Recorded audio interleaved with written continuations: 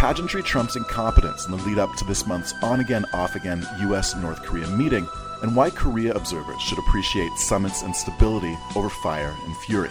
Plus, controlling the calendar is controlling the process, how the Moon administration's heroic heavy lifting has kept the summit on track, and a risk-free template for how to be a North Korea pundit. All this and more as former U.S. diplomat, speechwriter, and commentator on U.S. foreign policy in Asia, Mintaro Oba, joins me for episode 75 of The Korea File. I'm Andre Goulet. If you want to help support this podcast financially, go to patreon.com for details on our crowdfunding campaign. This episode was recorded 5 hours before Trump posed with a giant envelope in the Oval Office.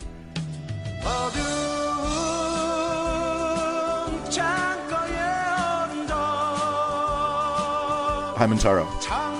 Hello. It's Friday, June 1st, and a high-ranking representative of the North Korean government was in New York this week to meet with Secretary of State Mike Pompeo. Who is Kim Young-chol? Kim Young-chol is a long-standing senior North Korean official. He's best known as the former leader of North Korean intelligence and now has responsibilities for inter-Korean relations. He's been characterized as Kim Jong-un's right-hand man, and the fact that he's being sent to New York and now Washington to prepare for this summit is a sign that the North Koreans are very serious about this summit. So this is a former head of North Korean intelligence meeting a former head of the American CIA. So what's the buzz like in Washington? Is the town super excited about what's happening this week? Well, I think every North Korea hand is fixated on Kim Young-chol's visit, and they've been following his meeting with Secretary Pompeo in New York, and now President Trump is close to receiving him in Washington. So I think what we all want to know is whether President Trump is going to formally confirm the summit in any way, and whether he's going to come to a more realistic expectation about denuclearization being discussed in the summit. The talks that happened in New York this week have been described as substantive. And to your knowledge, what's been discussed? I don't know any more than what the State Department has briefed in public, that they had substantive discussions. Yeah, that's really about as far as I know. So they've kept it vague in the lead up to the meeting with Trump. Okay. Kim Young-chol is one of the alleged masterminds behind the sinking of the Chonan, an alleged North Korean aggression that killed 46 South Korean Navy service members in 2010. And he's been on an American sanctions list, barring any travel to the United States until that travel ban was waived this week for his visit. What message do you think North Korea was trying to send by putting someone like Kim Young-chol forward as its chief negotiator at this time? I don't think North Korea was attempting to send any sort of specific message by sending someone of Kim Young-chol's background. I think if you are someone who has become a close advisor of Kim Jong-un after all of the purges that he's done and all of the power consolidation that he's done in his early years, then naturally you have to be tough, and you may have done things that are unpleasant to American and Western audiences. So I think this is just the sort of caliber of person that North Korea has advising Kim Jong-un, and I don't think that they were necessarily sending any specific signal by appointing him and sending him to the United States. So after the surprise announcement that the summit wouldn't be happening, which shocked everybody, Robert E. Kelly, Busan National University professor of political science, who's also internet famous for the live BBC interview where his adorable tiny daughter walked on camera in a hilarious way, he published a short essay on Twitter last week. He's been a vocal critic of the summit, and he had this to say. So what happened to the summit? Number one, Trumpian incompetence. The common thread across the failures of the North Korea summit, Obamacare repeal, the wall, infrastructure, etc., is Trump's laziness and disinterest in the grunt work required by his job. Presidenting is hard, and Trump has neither the focus, attention span, critical faculties, or work ethic to do it well. Think LBJ, constantly on the phone, working the bureaucracy, Congress, U.S. allies, etc. Trump doesn't do this. He's so checked out from his own presidency in policy terms that large initiatives which require sustained executive leadership fail. Secretary of State Pompeo's own commitment was not enough. POTUS himself needs to be involved. But Trump got more hung up on the pageantry and the Nobel Peace Prize hype. So now that it looks like the summit might be back on, what do you make here of Kelly's perspective regarding this notion of Trumpian incompetence? Well, I absolutely share the view that President Trump is a totally incompetent leader, and that he sort of stumbled his way toward tactical opportunity with this summit. That being said, I wouldn't be so quick to denigrate President Trump's focus on pageantry.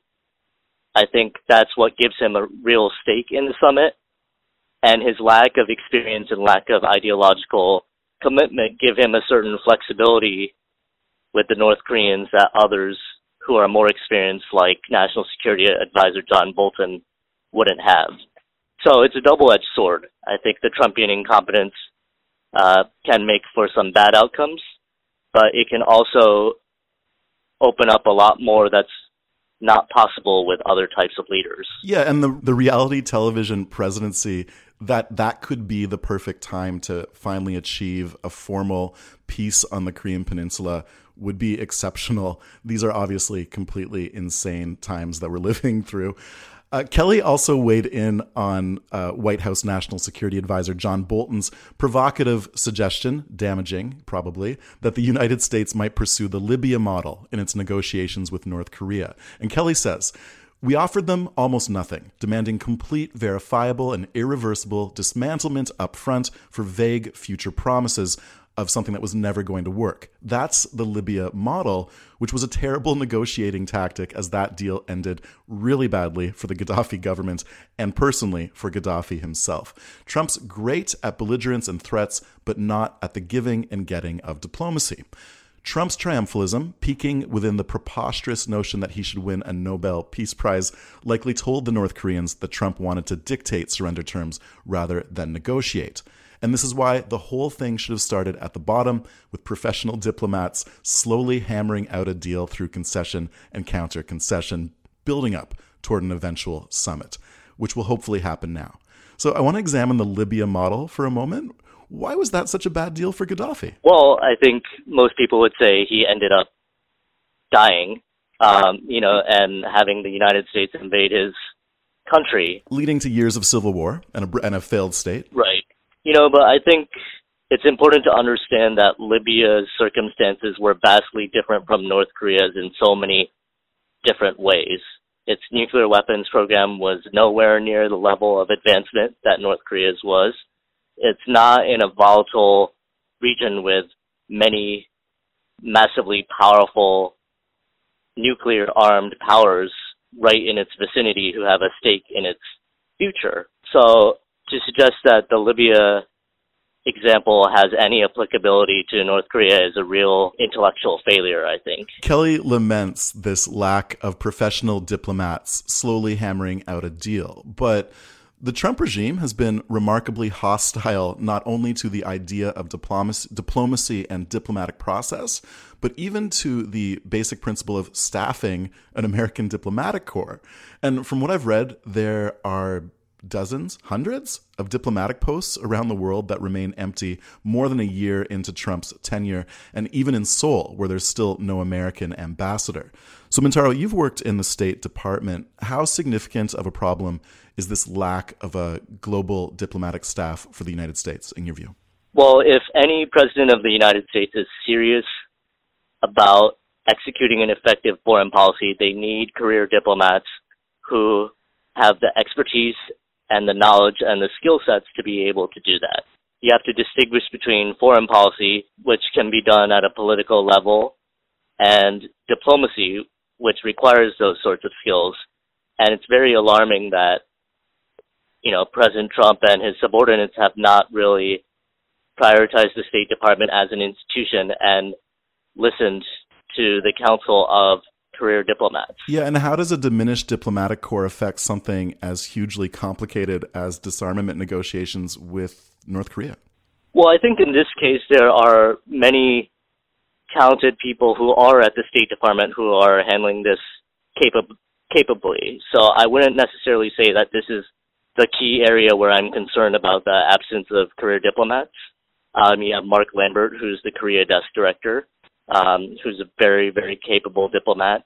You have Sung Kim, who's now the U.S. ambassador to the Philippines, but he has negotiated directly with the North Koreans in the six-party talks and has a wealth of experience on North Korea matters. And you have plenty of working-level career diplomats who have experiences like that as well.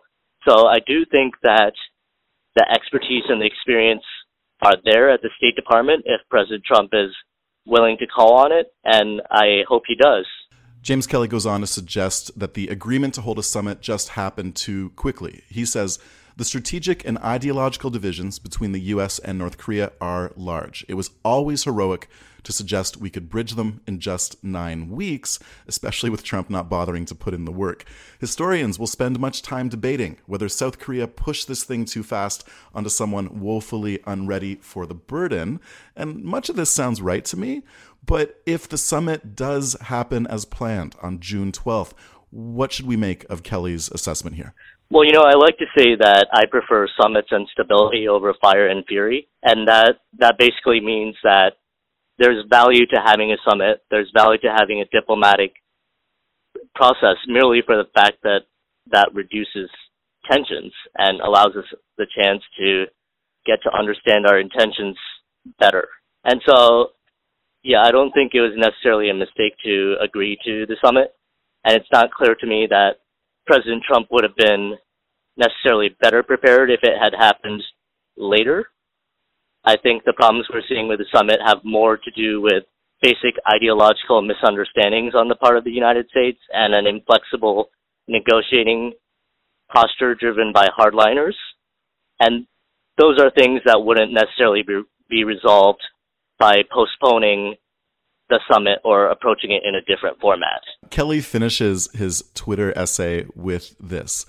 But ultimately, South Korean President Moon Jae-in deserves credit for teeing up a huge opportunity for Trump, a deal of a lifetime for a guy who says he's a consummate dealer. And Trump, whose deals mostly consisted of cons and frauds like Trump University, blew it. There'll be enough blame to go around. North Korea backsliding, South Korea over-eagerness, but Trump will carry the lion's share because of his inability to buckle down and do the work. At minimum, controlling his staff to keep Bolton from sabotaging Pompeo in order to make this a success. So this seems like good analysis, although today we're seeing Pompeo in the ascendance and Bolton on his heels. But if the summit happens, is it thanks to President Deals or in spite of him? Or should we really be focusing on this amazing work that President Moon and his team have been doing to keep this thing on the rails? What do you think? Well, I think President Trump deserves credit for accepting the summit. But as Kelly correctly points out, that was a tactical opportunity created for him by South Korean President Moon's very active and pragmatic diplomacy. So I think more of the credit goes to President Moon for engineering the opportunities and putting the U.S. in a position to react to those opportunities rather than President Trump sort of stumbling his way to success. Pivoting now to your own Twitter feed, you offered a risk-free template for how to be a North Korea pundit, and you had this to say. You say, number 1, whatever event just occurred, note it's happened before. Number 2, list previous failed agreements. 3, state that history tells us to be wary. And 4, do not under any circumstance offer any solutions. Finally, 5, bonus, say China is key. How do you see the discourse over North Korea policy in American media over the last weeks and months? Well, I wrote that out of frustration with some basic fallacies and basic types of commentators I see in the North Korea policy community. And because there's a lot of uncertainty on this topic of North Korea, coupled with the fact that it's sort of a sexy topic that people really want to know more about it, people are attracted to becoming commentators on this topic, but they're also unwilling to take risks in their analysis, and they end up making a career out of skepticism, basically. And so I was really objecting to that sort of superficial commentary that I see a lot of in the North Korea policy community. In your own analysis, you've written that the two Koreas are keeping control of the calendar and therefore keeping control of the process. Tell us more about that. Well, it's very underrated, actually, this control of the calendar that the South Koreans in particular have established. I think when you think about what the chessboard is in diplomacy, you think about territory, you think about broader military or economic power. But at a tactical level, the chessboard is really the calendar. It's about what events happen and when and how they precede or succeed other events, because events and meetings are really what set expectations in diplomacy. And that's a tactical fact that President Moon in particular has really understood. And so it started with his use of the Olympics as a way to engage with North Korea.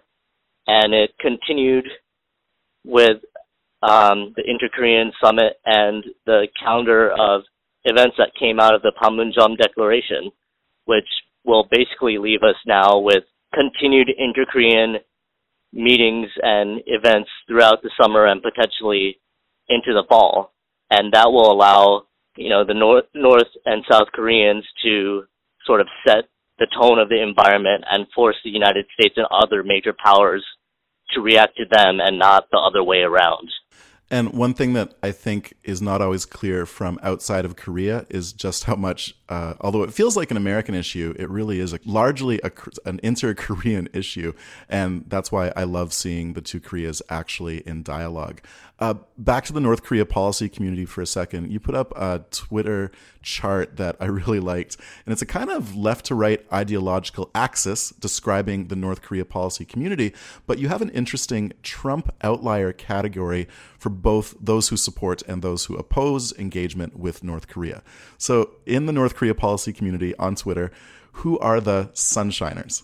I think the sunshiners are people who fundamentally believe in the possibility of progress through engagement with the North Koreans, and they take a rosier view of North Korean intentions. I think an AP reporter described it as thinking that the North Koreans have a heart of gold and they just need to be engaged and given opportunities to really bring that out. And I think that's a sort of part of the left-wing pro-engagement spectrum that's reflected in, Kim Dae-jung and Roh Moo-hyun's approach in the past toward North Korea. Do you think they were really that naive, though, to think that the North had a heart of gold? That seems remarkably extreme. I think that characterizes a certain spectrum of the pro-engagement North Korea policy community. And I think that, maybe Kim Dae-jung and Roh Moo-hyun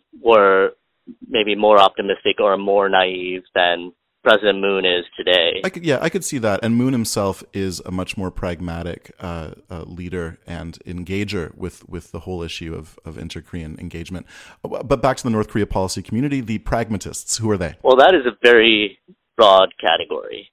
And it basically encompasses people who believe that North Korea has very clear interests, people who recognize how serious North Korea is about its nuclear weapons program, people who understand that North Korea has a very savvy playbook and that, it has done a lot of bad things, basically. And it couples that realistic understanding of intentions with a belief that we do need to make progress and we need to find common ground, and that it is possible, based on a pragmatic understanding of North Korean interests and U.S. interests and South Korean interests, to find that common ground and make some sort of progress. And further along the spectrum, you have the hacks, which I believe is basically people who don't really know what they're talking about. And then furthest to the right is the conservatives, which is probably self-explanatory. But I noticed there was an absence of a sort of peace camp in your analysis, like people who support engagement and any movement towards peace and negotiation simply because war is unimaginable. Like, we can't even think about that. It's not an option. And I guess that's part of the sunshiner and part of the pragmatist camp. But do you think that's where the rational pacifist element might fit into that axis? Yeah, I think that's a really good point, and plenty of people have pointed out to me what they consider different subsets or different categories. And the truth is, when you put people into buckets, it's going to be conceptually useful, but it's never going to be complete or comprehensive. And so I really just try to give people a broad context of what the North Korea policy community looks like to me. Now, the rational pacifist element, in my view, is one of the camps that kind of falls under the pragmatist bucket. I think that it is pragmatic to believe in engagement because it's important to avoid war, because it's important to reduce tensions. And as you said, that could also be framed in the sunshine camp, depending on the assessment of North Korean intentions that accompanies that view. Your pinned tweet right now reads, "When did the U.S. and China normalize ties? Your first thought might be 1972, the year of Nixon's visit. In fact, it was 1979, 7 years later, after a long process including establishing liaison offices. The Nixon-Mao summit was the beginning, not the end." What lesson should we take from this? Well, there were really 2 points I wanted to make there. The first is that a top-down summit is not necessarily bad or unprecedented. Obviously, Richard Nixon's summit with Mao in 1972 involved a preparatory visit by Henry Kissinger to China, and there's a careful strategy and planning involved. But it really was the beginning and not the end. And especially with a state with whom we don't have normal relations, I think it can be useful to start with a top-down summit and provide a mandate for lower-level diplomats and negotiators to build up the relationship based on common interests. And the second point I was trying to make there was that I think the Trump-Kim summit can be more successful if we frame it not as a one-off high-stakes negotiation, as the Trump administration seems to be doing for now, and more as the beginning of a longer-term diplomatic process. If we recognize that the summit can be considered a big success, even while a longer-term diplomatic process continues for months or even years after this, I think that opens up much more possibility for this summit to be considered a success. So, Mintaro, what do you think? Are we going to see a Kim Jong-un Donald Trump summit on June 12th? Well, the signs over the last few days suggest that both sides are very serious about the summit. So it seems more likely than not, as of today, that they'll have the summit. And I'm cautiously optimistic that they'll come to some agreement that will allow them to portray the summit as a success. Mintaro Oba is a former U.S. diplomat, speechwriter, and a commentator on U.S. foreign policy in Asia. He joined me from Washington. Mintaro, thanks for speaking with the Korea File. Thank you. My pleasure.